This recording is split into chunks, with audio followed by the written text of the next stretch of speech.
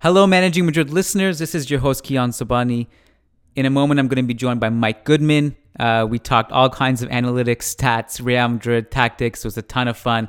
Really excited for you guys to listen to this episode. Before we get into that, had a quick announcement to make.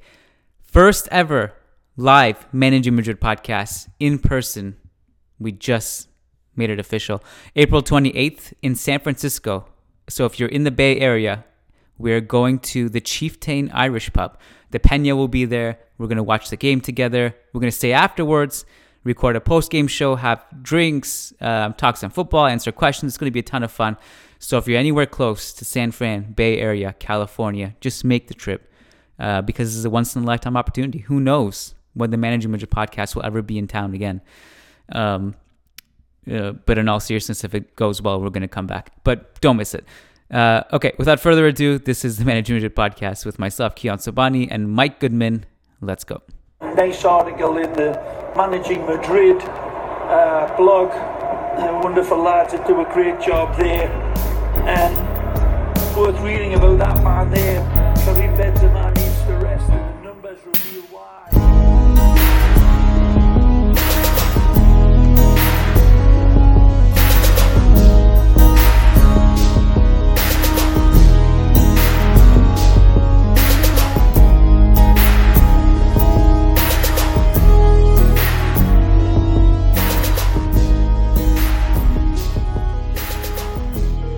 Welcome to a bonus edition of the Managing Madrid podcast. We try to get high-profile guests on Fridays when we can because it's a rare day we're not recording a show. And we struck gold today. Former Grantland, former Ringer, occasionally still writing for the Ringer, managing editor of StatsBomb, writer at The Athletic, half of the Double Pivot podcast. Mike Goodman is here. Mike, welcome to the show. Thanks. I'm happy to be here. You are the, I forgot to mention this to you, maybe you already know. You're the second Mike to appear on the Managing Madrid podcast that also does Double Pivot. Ah, yes. Kelly has preceded me. Yeah, he has. He made an appearance. The mics are everywhere. The mics are everywhere. This is good, though. Now people will be able to tell us apart. That is a very hard thing to do because your voices are actually not that dissimilar. I don't know if anyone's brought that to your attention or not. Oh, yeah, we are aware. Our voices are not dissimilar. Our takes are not dissimilar. He came on at around the time, well, just before the season started. So we talked a lot about like replacing Ronaldo and how that looks like. And you fast forward and it hasn't looked great, unfortunately, for Real Madrid fans. What is it like for you this time of year? Does it ever slow down for you? You're covering so much ground right now.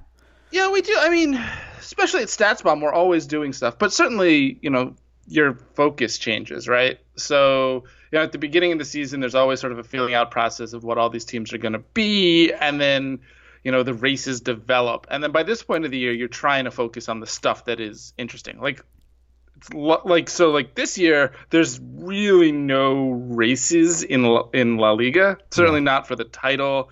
And maybe there will be for like fourth. But, in England, there's the top and the top four race are both great. So you do definitely like slant coverage to what ends up being interesting as the season goes on. Yeah, I think that's what I like about this time of the season is that like when it first starts, it's kind of like this overload of, you look at the schedule like, oh my God, there's like 10 games I want to watch today. But then like at this point, you're like, okay, that game means nothing because it's like 10th versus 13th right. And none of those are going to get relegated or promoted or like in a European race. Exactly. So you can kind of just pick and choose what you want to watch.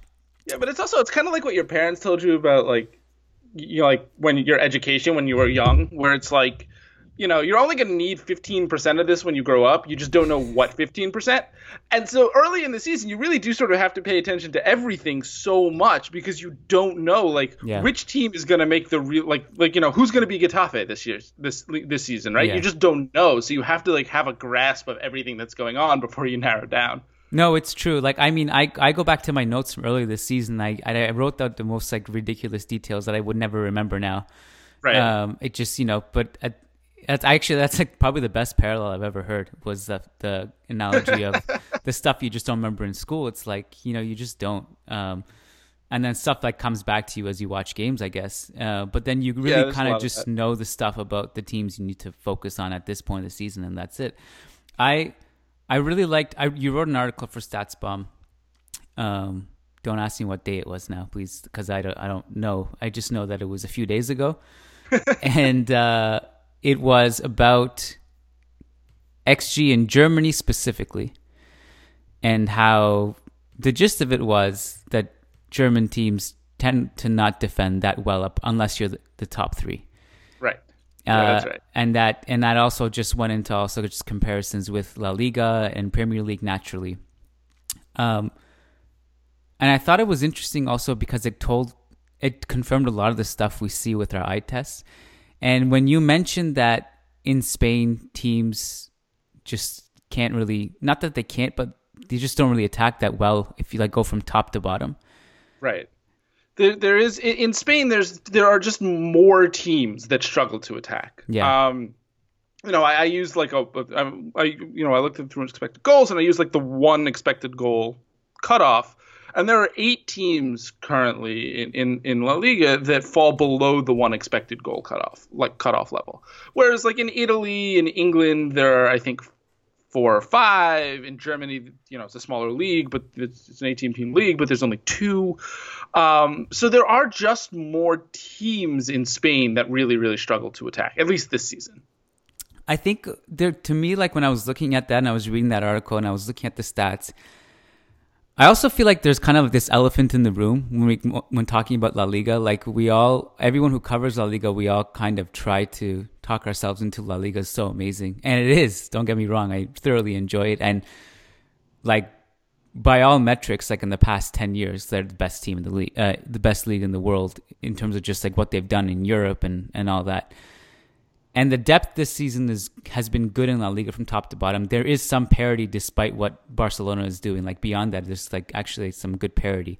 But I think what the elephant in the room is to me is that it's actually not that exciting this season. And like we all like went crazy over Villarreal against Barcelona last weekend, 4-4. And we all were like, see, this is why La Liga is so good. And I'm one of those people who actually tweeted that. I was like, after that game, I was like going crazy because it was so entertaining. But then like you really like think about like how much you actually sit through. Like I wrote that article about Atletico for StatsBomb, which you graciously let me write. It was kind of just me also kind of, I guess, verbalizing what it was like to watch Atletico. Yeah, it's a little bit of a tough year in Spain this year, and there's a couple of reasons for that. I mean, part of it is, Atleti are always like that, but you look towards the top of the table, and Getafe are like that this year, and Alaves are just not a very good team, but they also sort of trend in that direction. So it's not. So this year, part of the problem is that 3 teams near the top of the table are extremely conservative attacking teams.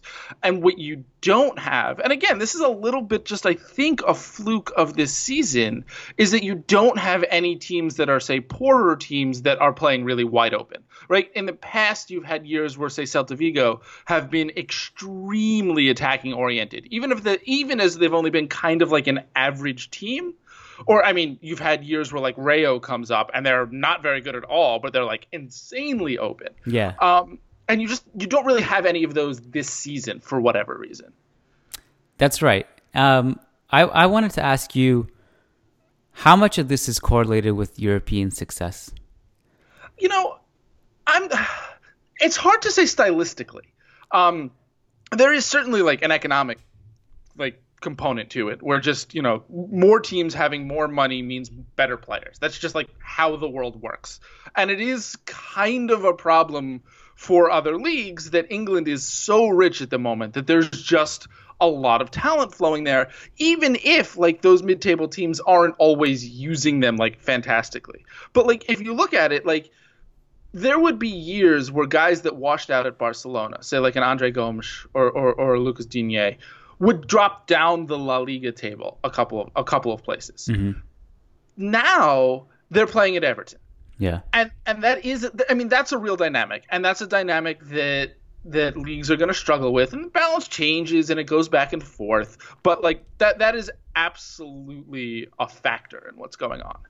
I wonder, like, this is the first time in a long time I really felt the shift in terms of like Premier League in Europe. I felt like I kind of knew it was coming because you give geniuses like Pep and Klopp and all these Right. guys enough money, eventually they're going to crack the code. Like they're going to win Europe. Yeah, and one of I think the under discussed things is that what's finally happened is managerial talent has flown into England. Yeah. Like that's taken a little bit longer, but these teams having money, I mean, now you sort of look top to bottom, and you have Guardiola, you have Klopp. I mean, like Manuel Pellegrini's at West Ham, right? Like these are like we're not just talking about the top couple of teams in England right now. Everybody in England has looked to spend and get a manager. Now it doesn't always work. You know, Ronald Koeman washed out at Everton. I use Everton as an example again, but you know, Marco Silva was brought in to Watford, and he was okay, and then he went to Everton, and Javi Gracia has been great at Watford. But you look at all these teams, and they are all really looking globally to bring in the best managerial talent as to sort of complement the amount of money they have to spend on players. And I think you're right. This is like the first year where all of that is kind of coming together. And you can see the results, right, in Europe. Like this is the first year where like England has come. It was a little bit obviously it was a little bit last year with City and Liverpool, but this year, you know, England has come roaring back in terms of, you know, as the Europe's big three have sort of faltered a little bit and taken steps backward, it's been the English teams that have really filled in the gap. I also wonder to that point about the managers, like when you have that much money, like for example, like I think there are a lot of great managers in La Liga who eventually like. And like you didn't mention him, but obviously like Rafa Benitez is another one who right, went sure. to Newcastle. Obviously was in the second division last year.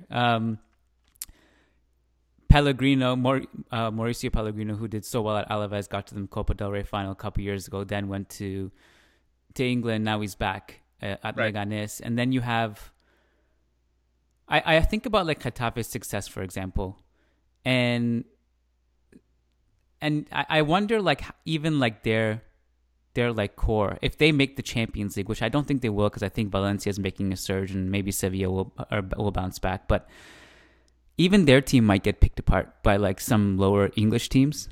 Yep. I wonder how much like they would even be fun in the Champions League next year.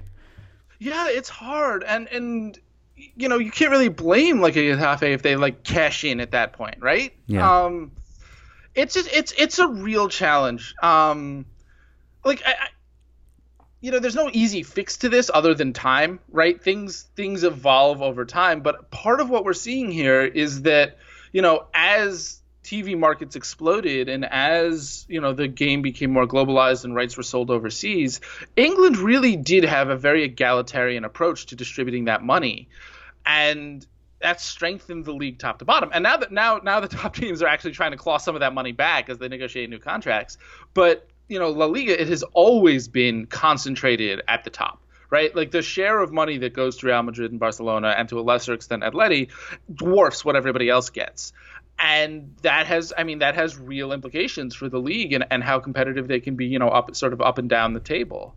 Now, you know, Spain produces so much talent and develops so much talent that to a certain degree you can get away with it. But it you know, as that gap widens, it becomes harder. The scouting is a huge thing too. Like I even though like someone like Munchie is rated pretty high, sometimes I just also feel like he's kind of underrated. Because like when you're up against it like that financially, like the consistency of them just bringing in so much talent and then reselling, and there are like years where they'll sell like half the starters.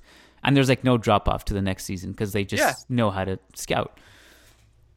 It is somewhat ironic that Sevilla looks so good in the first half of the season without him there, and then like they tanked for like, I don't know, 6-7 weeks, and then he comes back and the manager gets fired, and it's like, okay, we're just gonna go back to doing it my way. Yeah, and probably the right call to just bring him back at that point is it's a track record. I don't know if you saw, but Ralph Hasenhüttl had a quote today like exactly about this. He said, obviously Southampton manager, he said, "We have 6 teams in the Premier League on the level of Bayern Munich.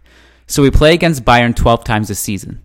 There are 4 or 5 clubs with the quality of Leipzig or Leverkusen, and we are the Mainz, the Freiburg, Augsburg of the Premier League." I thought that was like interesting in the sense that like when it's right, yeah. I mean, now like talk about Southampton, I don't think that there's a particular reason why like Southampton can't be a Leverkusen in the Premier League, and they have been in the past. It's not like, say, Leicester City has all that much more money than Southampton, but it is sort of true for where they are right now. Yeah, and I also thought it was interesting because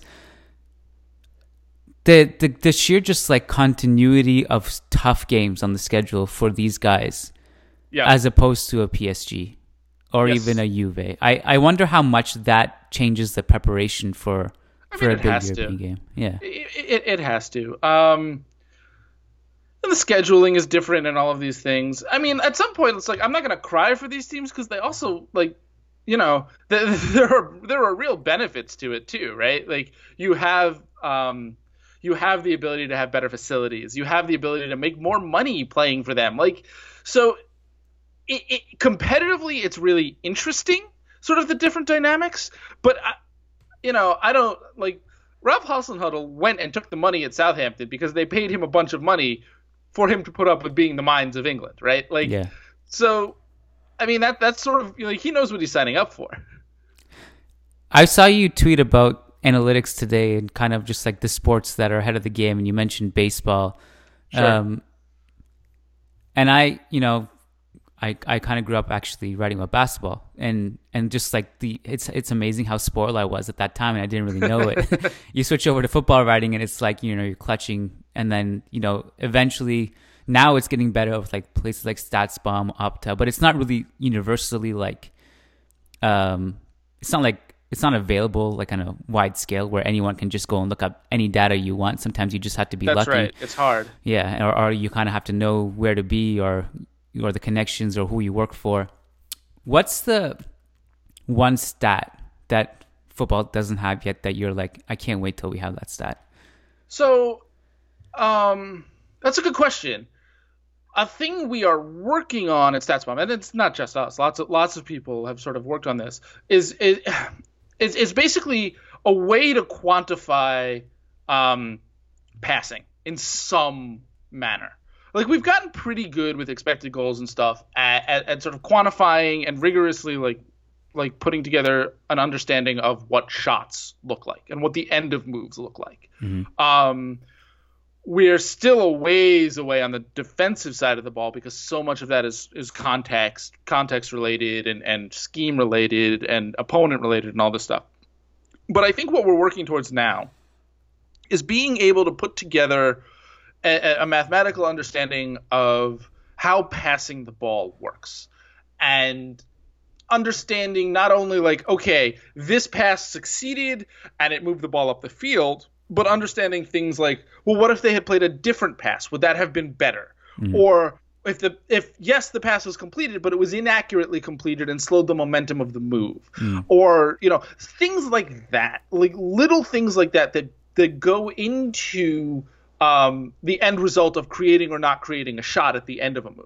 And I think we've had a hard time quantifying that. And we've sort of gotten better as the years have gone on, and we can look at things like, we can now look at things like ball progression and who moves the ball up the field most, who moves the ball up the field fastest and slowest, which teams are more direct, which teams are less direct, all of these kinds of things. But what you want to do on some level is be able to sort of synthesize all of that into one thing that lets you start from, like what we do now is we look at all the component parts and then you sort of like you have your mental model in your head and you're like, well, they do this well and this not so well and this pretty well. So at the end of the day, I think that they're, okay. But what you want, I think, is some sort of rigorous way to combine all of those things so that you can start with the number or the metric or the model or whatever you want to call it. And then you look at that output. And then what you do with your analysis is you unpack that output. So you start from that final point and work backwards as opposed to having all the component parts and sort of like estimating in your head what it all means. Oof. And I think that's what we're getting towards. That it sounds so useful and kind of complicated at the same time because it's just It just seems like some of this stuff will be subjective. So like all of what I always say about advanced stats and all of these metrics and analytics and stuff is that what you want to do is you want to have a better starting point for the conversation.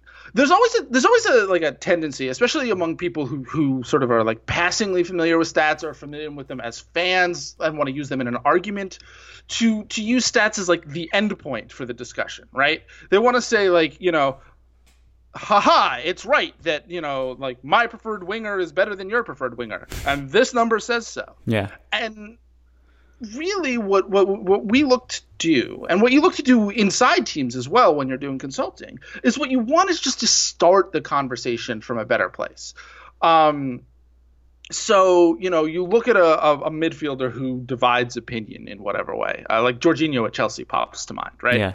And like, does he just pass the ball sideways, or does he pass the ball up the field? Is he such a defensive liability that his passing doesn't matter? Like, all of those are relevant questions. What we can bring to the table is we can look at something that we call like deep progressions, how often you move the ball into the final third, and say, wow, Jorginho does that a lot. So if we're going to have this discussion about whether or not Jorginho is good, what we want is to have it from the starting place of, okay, he does this thing which we know is valuable a lot. So if he's bad, if he shouldn't be playing, then we need to account for the fact that he shouldn't be playing despite the fact he does this thing well.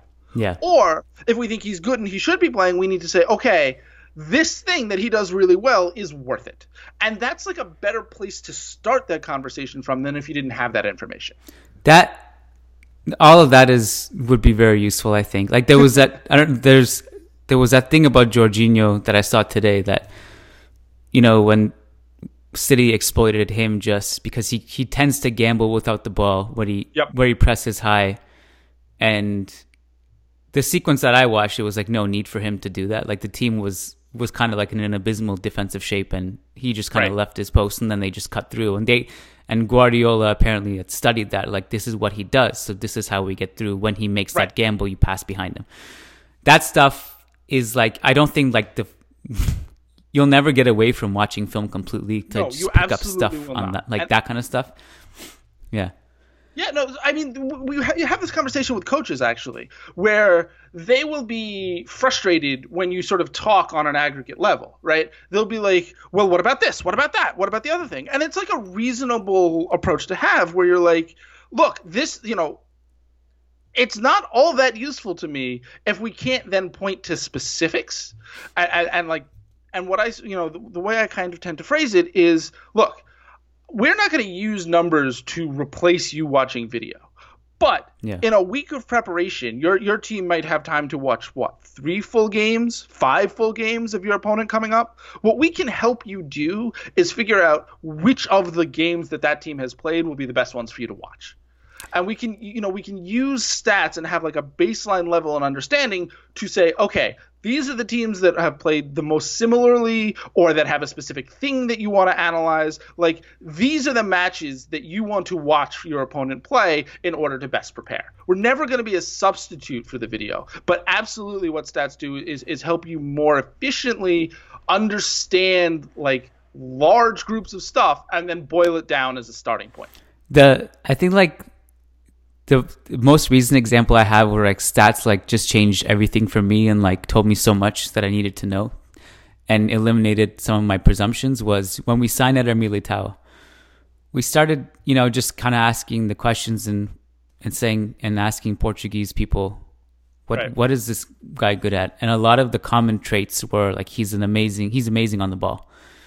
And we looked up like every metric. We watched a bunch of film, and there was like he has like nothing he's like not a top 10 defender in Portugal in terms of like anything with the ball at his feet. Passing accuracy poor, it was, and that was like it opened our eyes and like completely changed the scouting report we wrote. it was kind of just, I guess, staggering to kind of look at it that way. The one that blew me away was actually maybe last year or 2 years ago. You wrote an article for The Ringer. And you threw in OPPDA, which is opponent passes per defensive action, which I didn't know existed until I read that in your piece. And that changed a lot for me because that told me so much about Barcelona's style of play. Because when I watched them, it seemed like they're such a huge pressing team that season. And it turns out like their numbers actually regressed in terms of the press under Valverde. Yes, that was really cool. That year Barcelona were playing really different, and that number picked it up pretty well. Like there are a lot of different ways to measure pressing, and looking at the passes per defensive action is one. You can sort of look at where a team's average defensive action is on the field, like how far away from their own goal it is. You can look at strings of possession, how long do they allow opposing teams to keep the ball before they try to pressure them, all sorts of stuff like that. And there's no like one right stat to do it, but when you look at like 3 or 4 different ways of looking at it, they tend to paint a pretty clear picture. And what I do, right, because I'm stats based, is what the way I watched the game is that I will look at those numbers and then I will sit down to watch either a live match or film with those numbers in mind, because again, I feel like it's the start of my understanding. And then I watch through that lens and I think, oh, okay, yeah, those numbers actually accurately capture what I'm seeing, or, oh, look at that, for XYZ reason, these numbers are missing something. Right. And then I need to like further delve into that and understand what's going on. Yeah, exactly. And that's where I think some people just... Most people get it. So, I don't want to generalize. Most people get it, I think. Some people on ESPN who are angry just don't get it. And that's fine. One stat that I always found useful when doing NBA writing was the on-off stat, which I don't think is necessarily applicable in football because there's 11 people playing, first of all. So, like, there's a lot more to the picture in the context than, like, let's say, X player played this game, there was a stat floating around a couple years ago in Real Madrid 16-17 when Zidane just couldn't lose. He had more trophies than losses, and the stat was like, whenever Lucas Vazquez plays, Real Madrid win. And like, yeah, you know who else wins every time? Like the entire team wins. Just like that's the stat. Right. That's all you need to know. But one thing that I would be interested in is when this player is on the field, let's say this attacker is on the field, this team creates X amount of chances. There's this much movement. Whereas when he's not in the field, it's like stagnant or chances aren't created. How far away do you think we are from something like that? So what's hard is it's not just that there's 11 players on the field, it's that there's only 3 substitutions in a match. Right. So such a large portion of the time, it's not a difference between one person, but you might say, well, these 3 players on this flank almost always play together. So it's very hard to disentangle, I think probably a good example of this is like, I'll just take out the winger for a second, but like Marcelo and Ronaldo had such an understanding, right? Mm-hmm. Especially as Ronaldo sort of later in his career moved towards forward, and it created all sorts of space for like Marcelo on the wing. Right. And you would I would look at that and disentangling who did what in that relationship between those 2 players is very, very difficult. And so I do think like you can use it in stretches. There's some stuff you can do. Like you can establish, if a player is a particular workhorse for a team, if they end up taking a large percentage of the shots, okay, what happens when they're not there? Which is sort of relevant for Madrid at the moment. Yeah. You can do the same thing for passing. If one player is like super duper intrinsic to how the team moves the ball forward, and often it's not necessarily a player you would expect. Like Tottenham this year have relied on Kieran Trippier at right back as a player who they both pass the ball forward to a lot, and then he passes the ball forward a lot. And they have at times struggled when they haven't had him on the right wing. So despite his defensive shortcomings, he's been very important to that team. But it gets really hard if you're not looking at a super contextualized situation, just because there are, people have tried to do all sorts of various kinds of on-off metrics, and it's just really, really hard to separate out among players who spend a lot of time on the field together a lot of the time who you should credit or who you should blame for various things happening.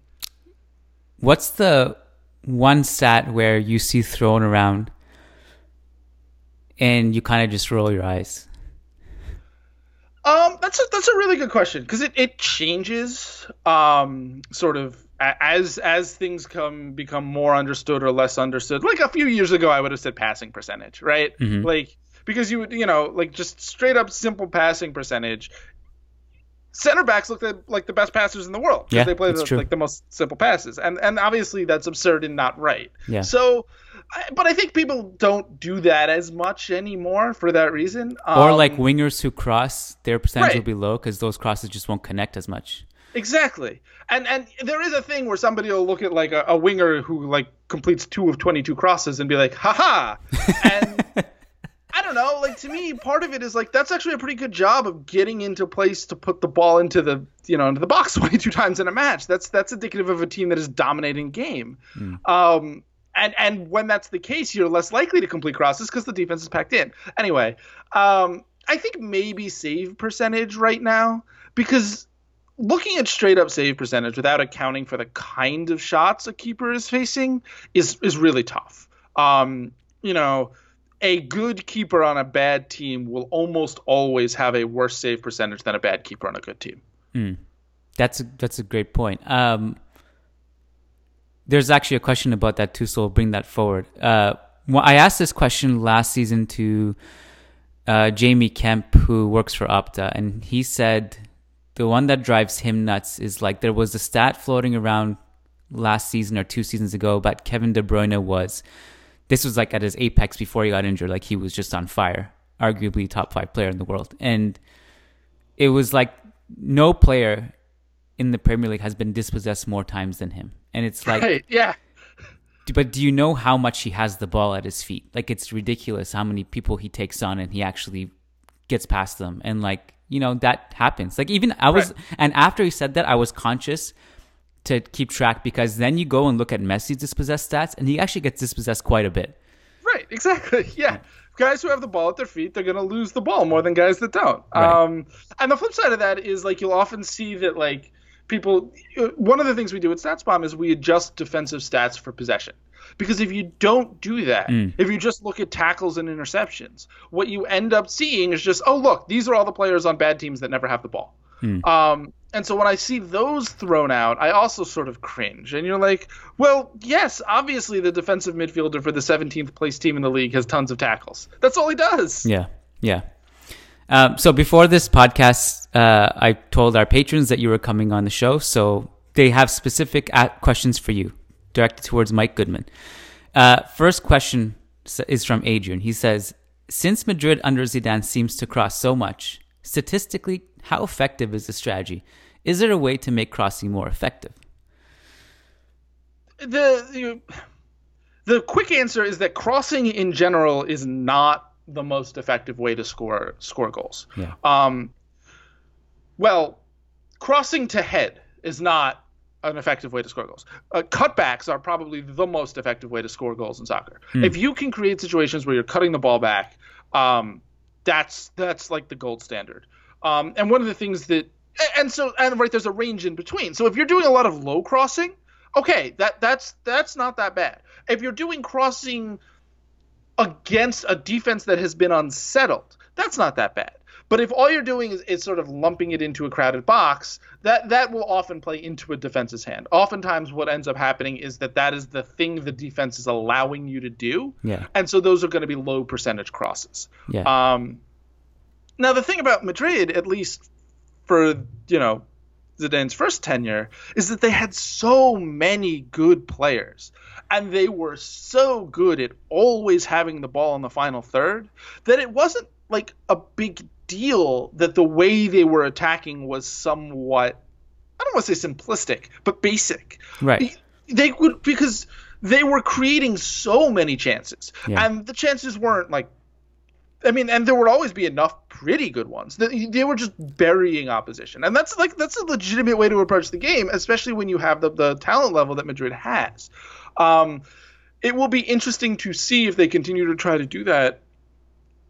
Now, who knows what the team will look like next year. Yeah. But you need somebody at the spear of that attack that can get tons of shots is the thing, if you're going to do it that way. And they've never been able to replace Ronaldo's shot volume. And Nope. There's no surprise there. Like you mentioned like the crossing in the context of just like when the team had the ball in the final third so much. There were like times where the crossing was just relentless pressure and the defense was clearly uncomfortable dealing with it. Right. Whereas there are games like this past weekend where there are people crossing and Ronaldo's gone. Neither Bale nor Mariano are on the pitch, and Valencia are just like, this is great. Keep slinging this in. Where Garage is heading them all away. Like, you know. Yeah. One of the things about Ronaldo is that his mere presence unsettles defenses. Yeah. And he was so good in the air and in sort of that stretch of his career that he would draw defenders to him like by default, which, you know, sort of was like kind of the point. And if you don't have that, if you don't have something that is unsettling defenses when they're packed in, that's when crossing becomes a real problem, not having a plan B. And like that, I never knew I needed to see Ronaldo and Mandzukic together until I saw it with Juve this season. Whereas like when you have two of them who are so good at it, yeah, you see like one of them making space for the other one, and like defenders have no idea how to deal with it. It's not an accident that Juventus are crossing a ton this year. Yeah, like there are very few players who I would look at and say, well, look, if you're going to build an attack around crossing to this guy, that's a good idea. But like Ronaldo's one of them. And then you sort of complement that with Mandzukic, and yeah, that's going to work. On that note, Casper Moscala asks, what are good strategies for playing against teams like Valencia yesterday or that Atletico used to play? Meaning teams that drop deep, they're well organized, they count on scoring from counterattacks. No strategy seems good. If crossing, the number of tall and tough center backs and double pivots will clear the ball. If trying to dribble the ball in, well-organized defenses can extract the ball quite easily or simply block the shot. What kind of players do you need for chosen strategies, and how do you safeguard against counterattacks? So I think the essential question, there's a few questions in here, but the essential one is, what is the solution when you... I mean, the answer is if you're playing against a good defensive team, they're a good defensive team for a reason, and there's no foolproof solution. Right. But the thing that I will always come back to, and there are a number of different ways to do it, is that you need to unsettle the defense somehow. Now, you can do that by having a really physical presence in the box who is just going to body defenders. You can do that by having a fantastic dribbling winger who, like, even if he's not going to create a goal for himself, will beat a man and force another man to cover and play the right pass, which forces another man to cover. And part of what good defensive teams are doing is they are always making the next rotation sharply and making the right decision. But if you have players who can operate in tight spaces and can force defenders to keep having to make decisions, the hope is that eventually that breaks down. And then the third way is obviously if you can really combine with short, quick passing to the middle, it does the same thing as taking players out of the match with dribbling. But there's no like guarantee there. And a lot of times what you end up doing against very defensive teams is just, taking a lot of bad shots and hoping one of them goes in. And, at some point that's not a terrible shot. It doesn't feel good when it doesn't happen, right? Like, when you take 20 shots and don't score, it feels like you were never going to score. But, taking 20 shots gives you a real good chance to get lucky on one of them. And sometimes that is just the best you're going to end up with. Yeah. I feel the same way about crosses to an extent. It's like crossing is such a low probability of scoring. But if you hit enough of them in, you increase your chances of connecting on one of them. Right. The issue with crossing, and this is also the issue with taking sort of like pot shots from distance, they're not bad on their own if that's the best you can do. The problem with them is that frequently teams settle for doing it when there are better options. Yeah. If you're playing against a real good defensive team, it's possible there won't be better options. But oftentimes teams that aren't crossing the ball well, are crossing the ball from very deep, very wide areas, would be better served to pass the ball more and recycle it and be more patient and probe and try to find opportunities. See, that's a stat I'd be interested in seeing. Which players create the most chances against low blocks? Is it someone unpredictable like an Isco or Marcelo, or is it some kind of different kind of player?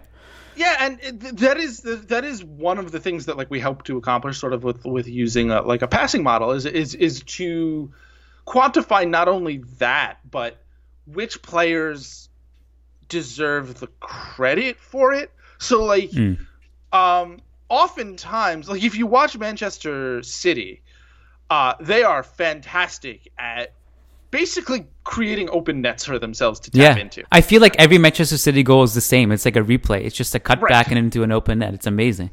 But a lot of the time what's happening is it's not even the player who's playing the cutback that has done the work to unsettle everybody. Right. He's receiving the ball after 2 or 3 passes that have sliced open the defense. And what you want to do really when you're sort of looking at this statistically is make sure that you're giving those players credit, not just the guy who's playing the pass and the guy who's tapping it in. Yes, which has a and that you need to just be open-minded and kind of look at every piece. Right. And then the aim is hopefully that you can build a model that sort of encompasses it all, but it's a long and tricky process. Elian Zacco says, why isn't there a stat like expected goals and assists to measure the performance of a goalkeeper or defender? Which there is, I guess. So, but not easily accessible, maybe. So there isn't for defenders. And that's because defending is oftentimes what makes defenders great is what doesn't happen. So like, yeah.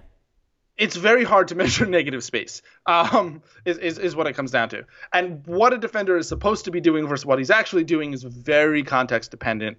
If a defender looks like he's preventing a lot of goals, like he's blocking a lot of shots or he's making last-ditch tackles a lot, you can oftentimes make the argument that actually he's not playing well, that it is decisions that he's making that's letting the attacker get into those places to begin with, and then he's recovering well. Right. And sometimes it's not his fault, right? Like sometimes he's just exposed by the rest of the team. So, but that's why for defenders it's very tricky. For keepers, so StatsBomb has developed, we call it post-shot expected goal. Other people have done this as well. And the reason it's been later is that it's harder to do. So expected goals measures the shots from the point when they're kicked. They're not worried about the trajectory of the ball. They're not worried about where the keeper is. They're not even really like, all they're worried about is like, okay, you've gotten in a position to shoot and now you're shooting. That's what we're measuring. And there are a lot of reasons for that, but that's basically what works best. Obviously with a keeper, that doesn't work, right? Like he's only facing the shots on target, and all the shots that went off target have some expected goal value. What you need to do with a keeper is you need to measure with post-shot information. You need to measure with information about where the ball is going, where the ball has ended up. You need to measure with information about where the goalkeeper is. And that's something that was not in the data before. Not to toot our own horn too much, but what StatsBomb does is on every shot, we don't only we record not only the shooter, but the location of everybody in the frame. Teammates, defenders, goalkeeper. And so then you can build that information into a model that measures how a goalkeeper is doing against the shots he's actually faced. Now our model is new. We only rolled it out this year, so we don't have a ton of historical data to test it on and stuff. Right. So I'm very and that's not available publicly either. Like correct. It's not available publicly. And this is just a broader challenge with data where like it costs a lot to do this, to do the data collection for a company. And you have to do it with like you're selling it. Like that's the point. It's not like American sports where the league owns the data.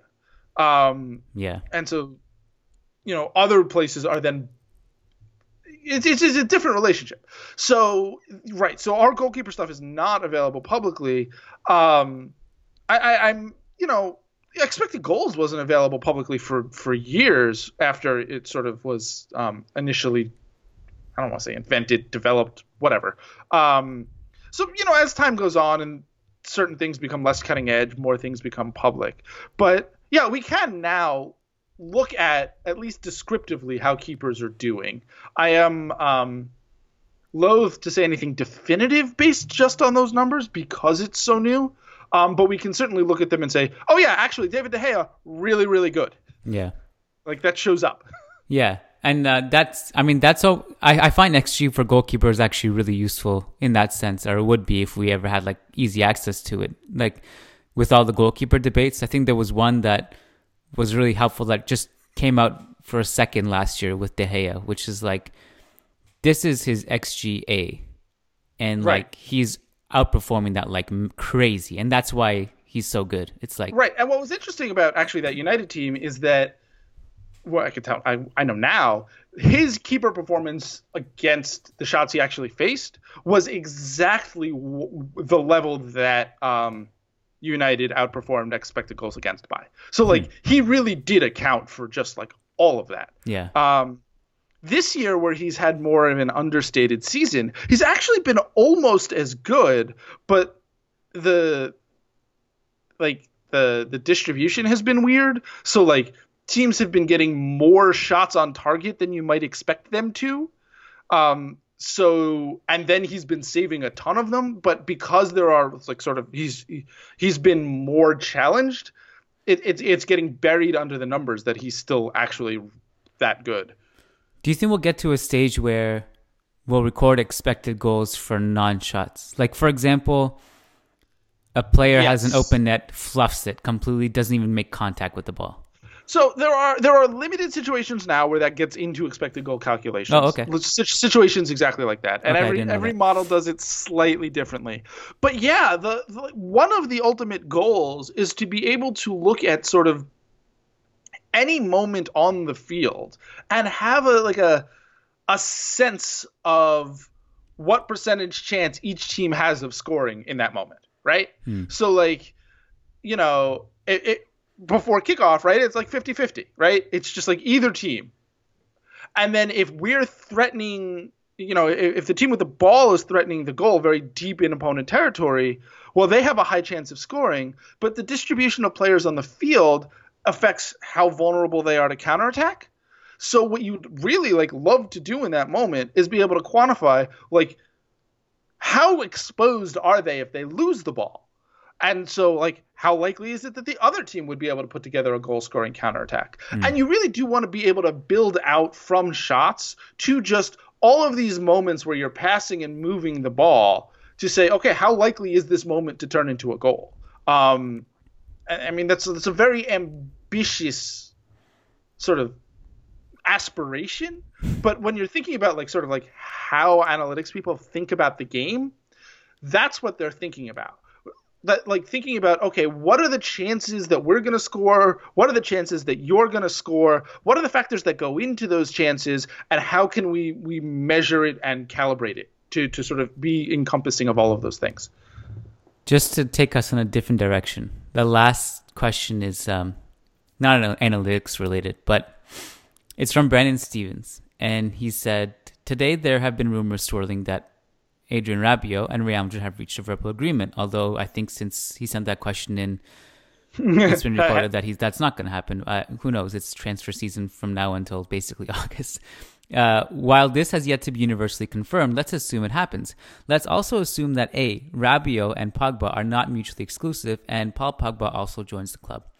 B, Mbappe eventually comes to the club, whether it's this summer or further down the road. And C, the team starts morphing into a hybrid of the Spanish and French national teams without Benzema exiled. What would your hypothetical starting 11 be for an exclusively Spanish and French Real Madrid team? You can use anyone currently in the squad, as well as anyone we've been linked to seriously enough to think it's a distinct possibility they end up here one day, as I have done above. Admittedly, it's a fun question. It is pretty fun. It's a hypothetical. You know what's really interesting about sort of the Spanish part of this is that most of the best Spanish players are either on Madrid or just have no chance of going to Madrid, right? Actually, this is true for some of the French players. Like, no, like obviously, like Antoine Griezmann is not going to be a Real Madrid player. Like, it's not going to happen. And the sort of the younger crop of midfielders are mostly Atleti midfielders, and the older crop of midfielders are mostly Barca midfielders. So, on the Spanish side, yeah. So it gets kind of complicated. Yeah, especially if you're looking at realistic names. Right. But whatever. So in midfield, we're starting with Pogba and Rabiot, apparently. So I mean, I guess instinctively I'd want a third midfielder, and like, I don't know. Obviously, N'Golo Kante would be the guy, but like, I don't. I guess Kante's not that crazy. I guess it's not that crazy, right? And if not him, maybe like somebody like Ndombele, which seems, I don't think they've been linked in any way, and I think that like they've been linked. There's been ever since Zidane got appointed, we got linked to almost every French player, and Ndombele was one of them. There you go. Yeah. I mean, he's a younger, sort of more. I think he's great and will be great, but he's a guy that sort of does defensive work and sort of lots of possession work that you could see fitting in quite well with Pogba and Rabiot. Let's see. In attack, keep Benzema, sure. I mean, eventually not, but for now, there's no reason not to. Can I ask you about Griezmann for a second? Just to interject. This whole thing, like with him and the decision again, it just drives me nuts. But I'm wondering if you're just going to piss Atletico fans off that much and you're just going to do this again and then leave them. You might as well just go all the way and go to Real Madrid instead of Barcelona. I mean, look, he's great. You're getting to the point with him where it's the same with the Hazard problem, which is like you're going to pay a lot of money for the tail end of their prime. But he's obviously like, couldn't play anywhere across the front three. Yeah. I think he would be a huge help to Real Madrid. I honestly, I would take him, but I don't think it's going to happen, but I'm just... If I'm an Atletico fan, it drives me nuts to deal with that every summer. Yeah. At the same time, like, he's so good for them. I think they probably get really annoyed for 3 weeks, and then by the fifth game week of the season, they're like, "Oh right, yeah, this guy's good." All right, so we've got Benzema, we've got Mbappe. Whatever, you already have Isco. Just stick Isco at the other wing. Let Mbappe take all the shots and Benzema do his Benzema thing where he takes 2.5 shots a game, but they're really, really good shots, and he's great at featuring Mbappe. And just stick Isco over there. Don't sweat it. And then keeper is De Gea is the answer. Yes. That one's really easy. Yeah. And then I guess the defensive line, I don't know, one day Sergio Ramos is going to hit a wall. And because of the way he plays, I feel like he's going to hit the wall quickly when it happens. But he's still good. He's great. I wouldn't touch him and Varane at all. Him and Varane, I think, they shouldn't be vilified for this at all, for what's happening. If you watch them, it's just they're spread so thin in every game. I think a lot of this year has been a real sort of testament to what Ramos can do. Yeah. Because a lot of what Madrid has done this season has been I guess we're not going to really defend in midfield. And hopefully Ramos will win us the ball back. Yeah. And he does. That's really been a lot of what the approach has been. And I think it's because in past years they could basically do that. And because you had Ronaldo, sort of shifting the gravity of the field so far into attack, it was just very hard for teams to really put concerted pressure on the back line. And now it's become easier. I've gone far afield from the question. Oh, we need fullbacks. I don't know. I would stick with Odriozola, I guess. I like him. Yeah. It's really promising. And fullback pickings are fairly slim across the world. Real Madrid are deep in that position. Yeah, right. We're not allowed to play Marcelo. Right. Reguilón would be the obvious choice, I think. Yeah, and I don't think there's anybody who I would like. Are you really going to get excited about Lucas Digne? I don't think so. No, I don't think. I think Reguilón's way more promising than Digne at this point. Yeah. You think about the French national team, they were playing Lucas Hernandez there, so that's not going to happen. They do own Theo Hernandez, the brother. That's true. Yeah. Kind of related to this, kind of not. What do you think Deschamps is crazy for not picking Laporte? Oh, it's hard to criticize him given how successful France has been in the last 4 years. But yeah, I don't understand. Laporte's really good. I just wonder, because Spain is in desperate need of a Sergio Ramos partner in the national team. Yes. And if he's not going to get called up for France, at some point, I think he's eligible to just play for Spain. I think the problem is like, he's really good. And like, I honestly, I don't understand why he's not part of the setup more. The explanation was that I think he's left-footed, isn't he? Or he is left-footed. And Deschamps doesn't want an inverted fullback or something? Or he wants a left-footed, or a right-footed for a left center back or something. Yeah, and he's got Umtiti ahead of him as a left-footed left side center back. Yeah. And then if you're gonna not take I think the logic is that he doesn't want to ever play a left-footed center back on the right side, but if he has to, he will play a right-footed center back on the left. So if Laporte is not going to start, then he wants a backup who's right-footed. Yeah. Which to me seems too cute by half, but I mean, that's the explanation. I've kept you long enough, I think. you have 5 different jobs and publications to write for and edit and stats. And so I really appreciate your time, Mike Goodman. Can you please tell everybody where they can find your work and also make sure to also say what you guys do on the Double Pivot Pod, because it's a really cool podcast. So sure. The bulk of my time is I'm managing editor at statsbomb.com. As you know, I've published some of your stuff there. And I write there a couple times a week, 2-3 times a week. Then I write at The Athletic Soccer, about once a week. Elsewhere, The Ringer, 538 from time to time.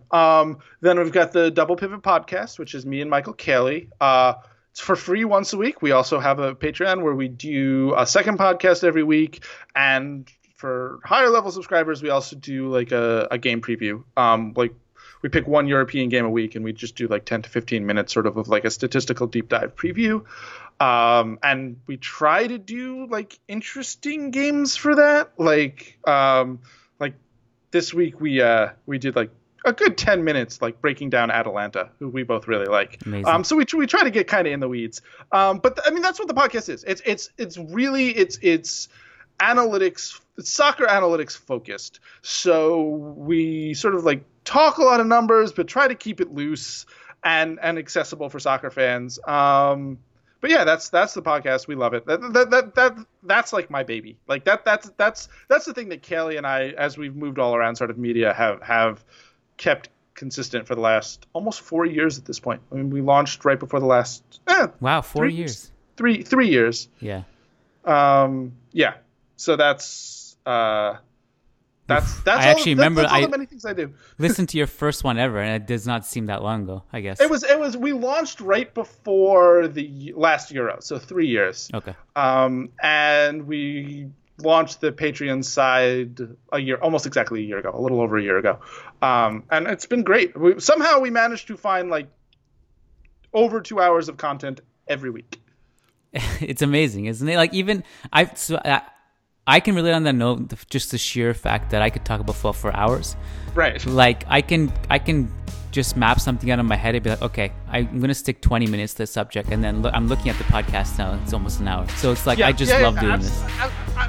Last week or 2 weeks ago, I went on a 6-minute Watford monologue. Like, it just happens. It happens. Huh? It's like, that's why I love podcasts so much. Because if you have the freedom to just go. No, it's great. I awesome. Absolutely do it. Everybody, please check out Mike's work. It's amazing. Don't miss out on it. If you do miss out, you're really missing out on quite a bit. So also, you can always find me on Twitter. It's at the M_L_G, and all of my work ends up there. And we'll link that in the show notes. People can click on it directly. Thank you so much, Mike, for doing this, and we'll chat soon. All right, thanks. This was a lot of fun. Appreciate it.